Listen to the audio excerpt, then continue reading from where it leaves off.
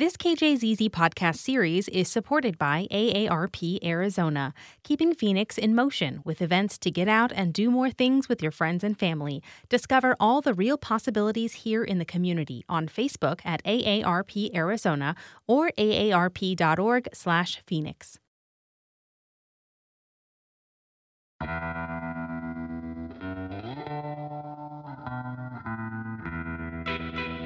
This is the Recovering Caregiver Podcast. I'm Kathy Ritchie.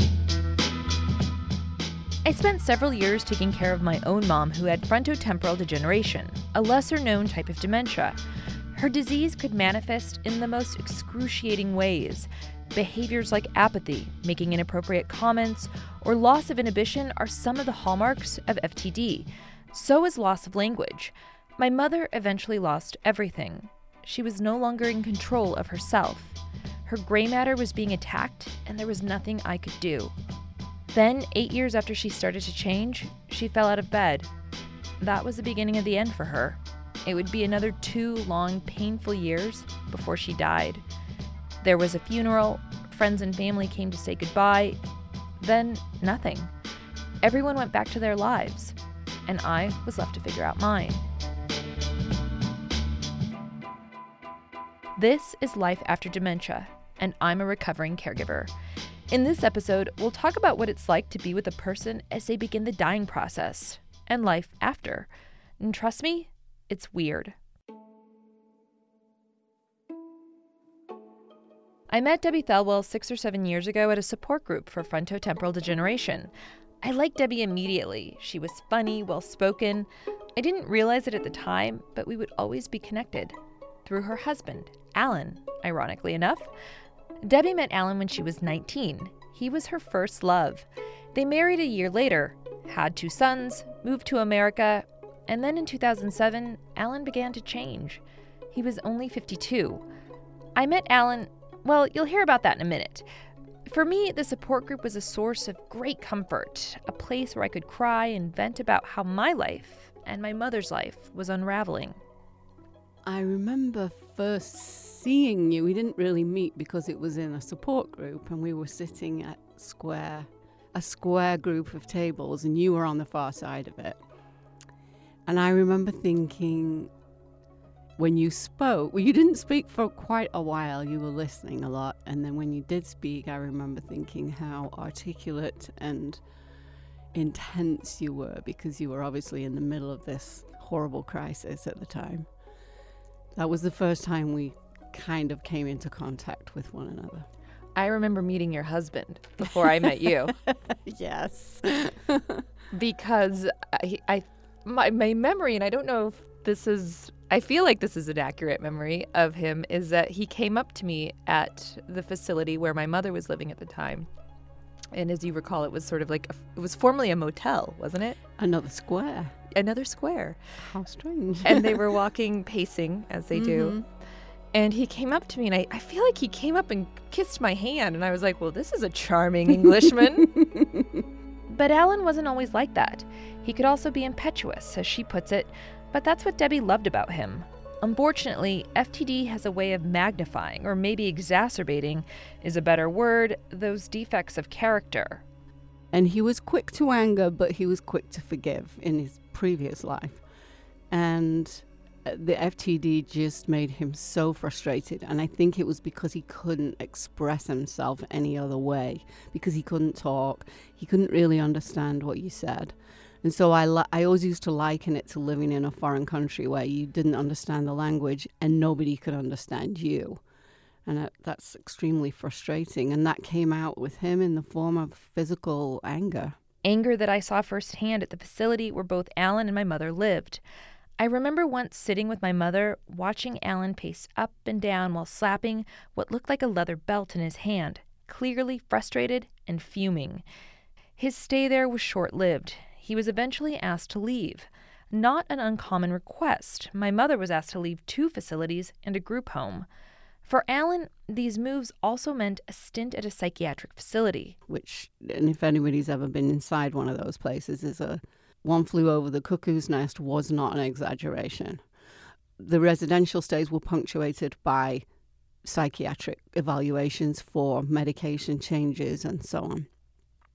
So the last facility he was in, he went in the beginning of June, and he died the following September. But by the time he went there, his dementia was so advanced that he was beginning to not be able to swallow correctly, and so he lost weight. He was still pacing.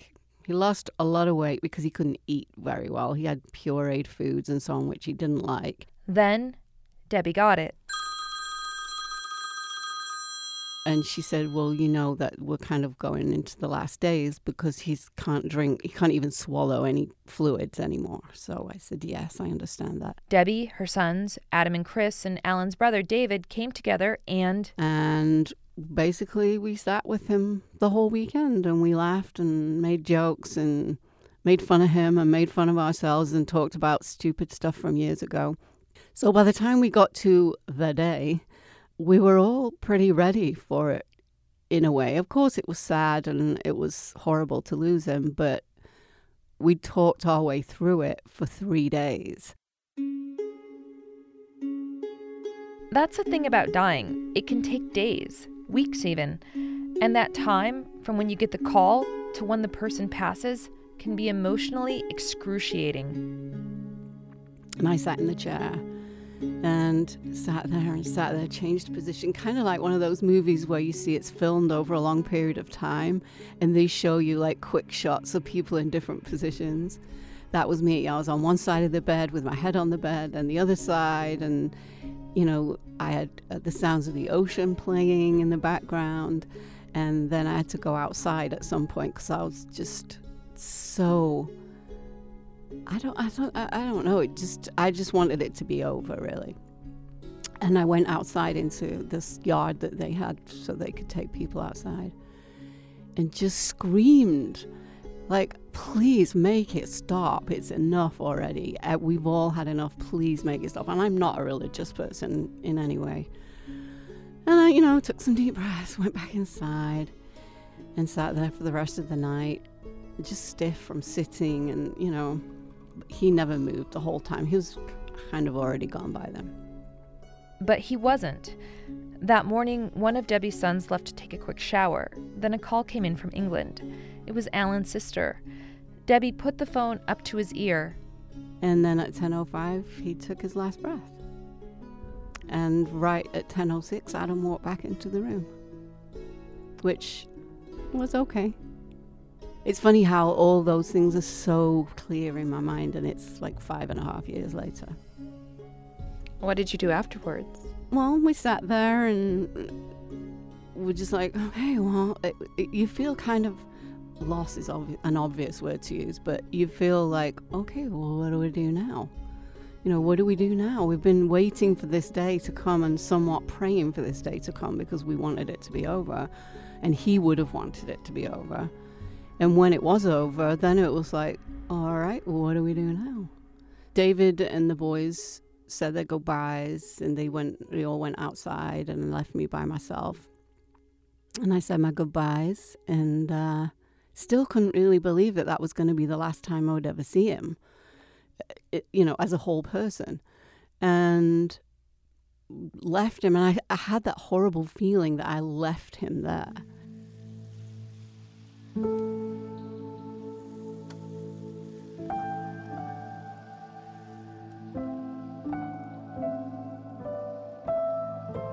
I remember that as well, because you don't quite believe it.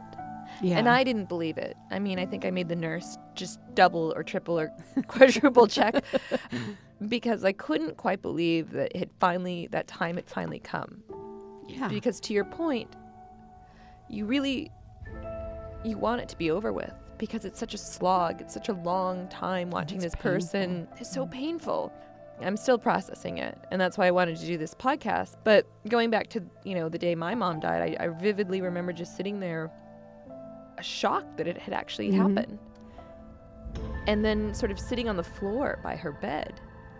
And I didn't want to leave because what were they going to do? What were you going to do with her? What are you doing with my mom?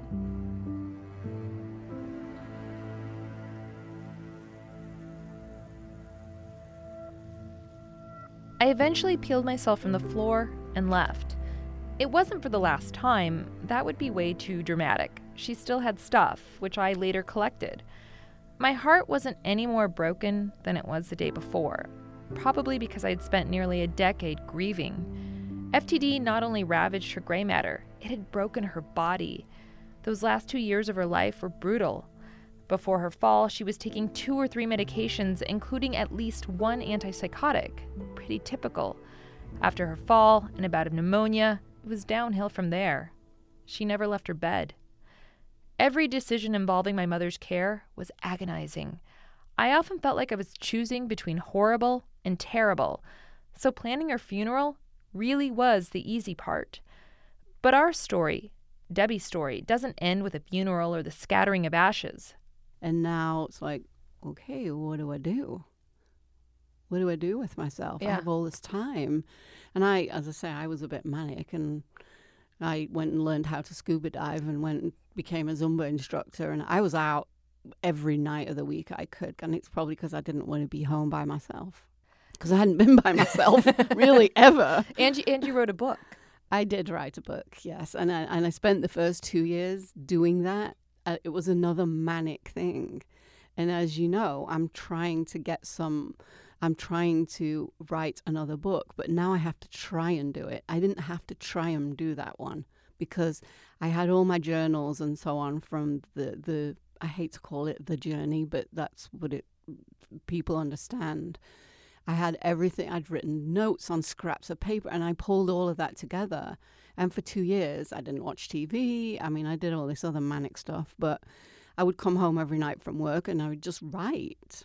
I actually don't remember much of what I did. I mean, I had a baby, so I feel like I was busy. I don't remember. I think that one of the first things I did was hold a fundraiser for our dinner that we occasionally do. Right. And so, I mean, I did manage to keep myself busy and keep my foot in that world for whatever reason. And I don't know if that's healthy. I still have a foot in the world now, and I keep trying. I think we talked about this before. I keep trying to take my foot out, and something always pulls me back. And maybe I'm just meant to always be connected to FTD. I don't know.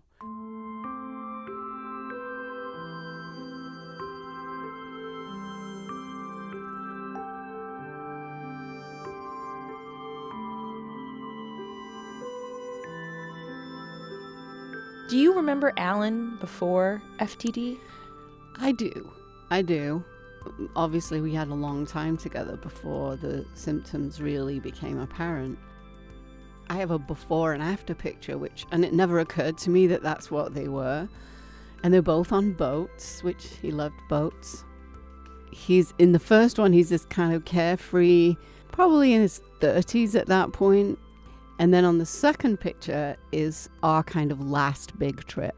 And we went to see a friend who lived in the Virgin Islands, and he lived on a boat. But when I look at it, it's very hard for me to remember the before. And even though, relatively speaking, Alan's FTD adventure was fairly short, those years stick in my mind more than anything else. All of horrible characteristics, it's hard to remember the nice things. And I do remember them, but because they were so long ago, they've kind of faded in my memory, and that's horrible. I hate that.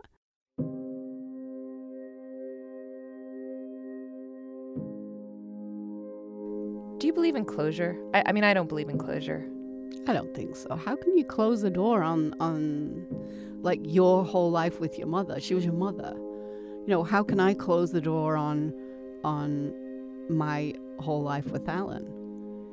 And then people say, well, you don't have to close the door. It's not about that. It's about resolving your feelings. But I feel pretty resolved. I showed up at work. I'm fine. Exactly. I go to work every day. I go on vacation. I have friends. I have, grandchildren. I spend time with other people. I think I'm physically healthy. I think I'm mentally healthy. I enjoy my life because I accept it for what it is. It's not the one I thought I was going to have, which is, again, kind of cliched. You know, and the title of the podcast is The Recovering Caregiver, and I feel like it's sort of one of those things where you're always in recovery. Yes. And I don't know if that's sort of a play on, individuals who are in physical recovery from addiction or what have you, but there is a recovery aspect, I feel like, to this process. Definitely. Given the longevity, and you're just not accustomed to that length of time to watch someone die over years, really, and in ways that are just quite gruesome at times, and frustrating, and it's just hard. It's always there. It's as if it's a part of your being, really. You can't just walk away from it and have closure, as it's commonly called, is you can have closure from the trauma of the immediate events or of the death itself, but the closure from having part of your life removed, if you like an amputation. It's to me, that's what it was like. It might sound hokey, but it was like an amputation for me. It was like losing physically part of my body. And if something's amputated, you don't get it back. It doesn't grow back. It's you adapt. Yeah, exactly. You adapt your life.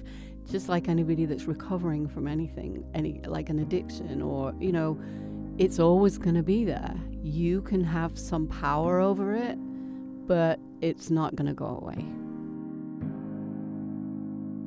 Next time, we'll talk about ambiguous loss, and you'll meet a recovering caregiver who's taking what he learned and sharing it with others.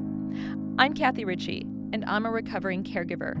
Thanks for listening. You can find more episodes at podcast.kjzz.org or on iTunes.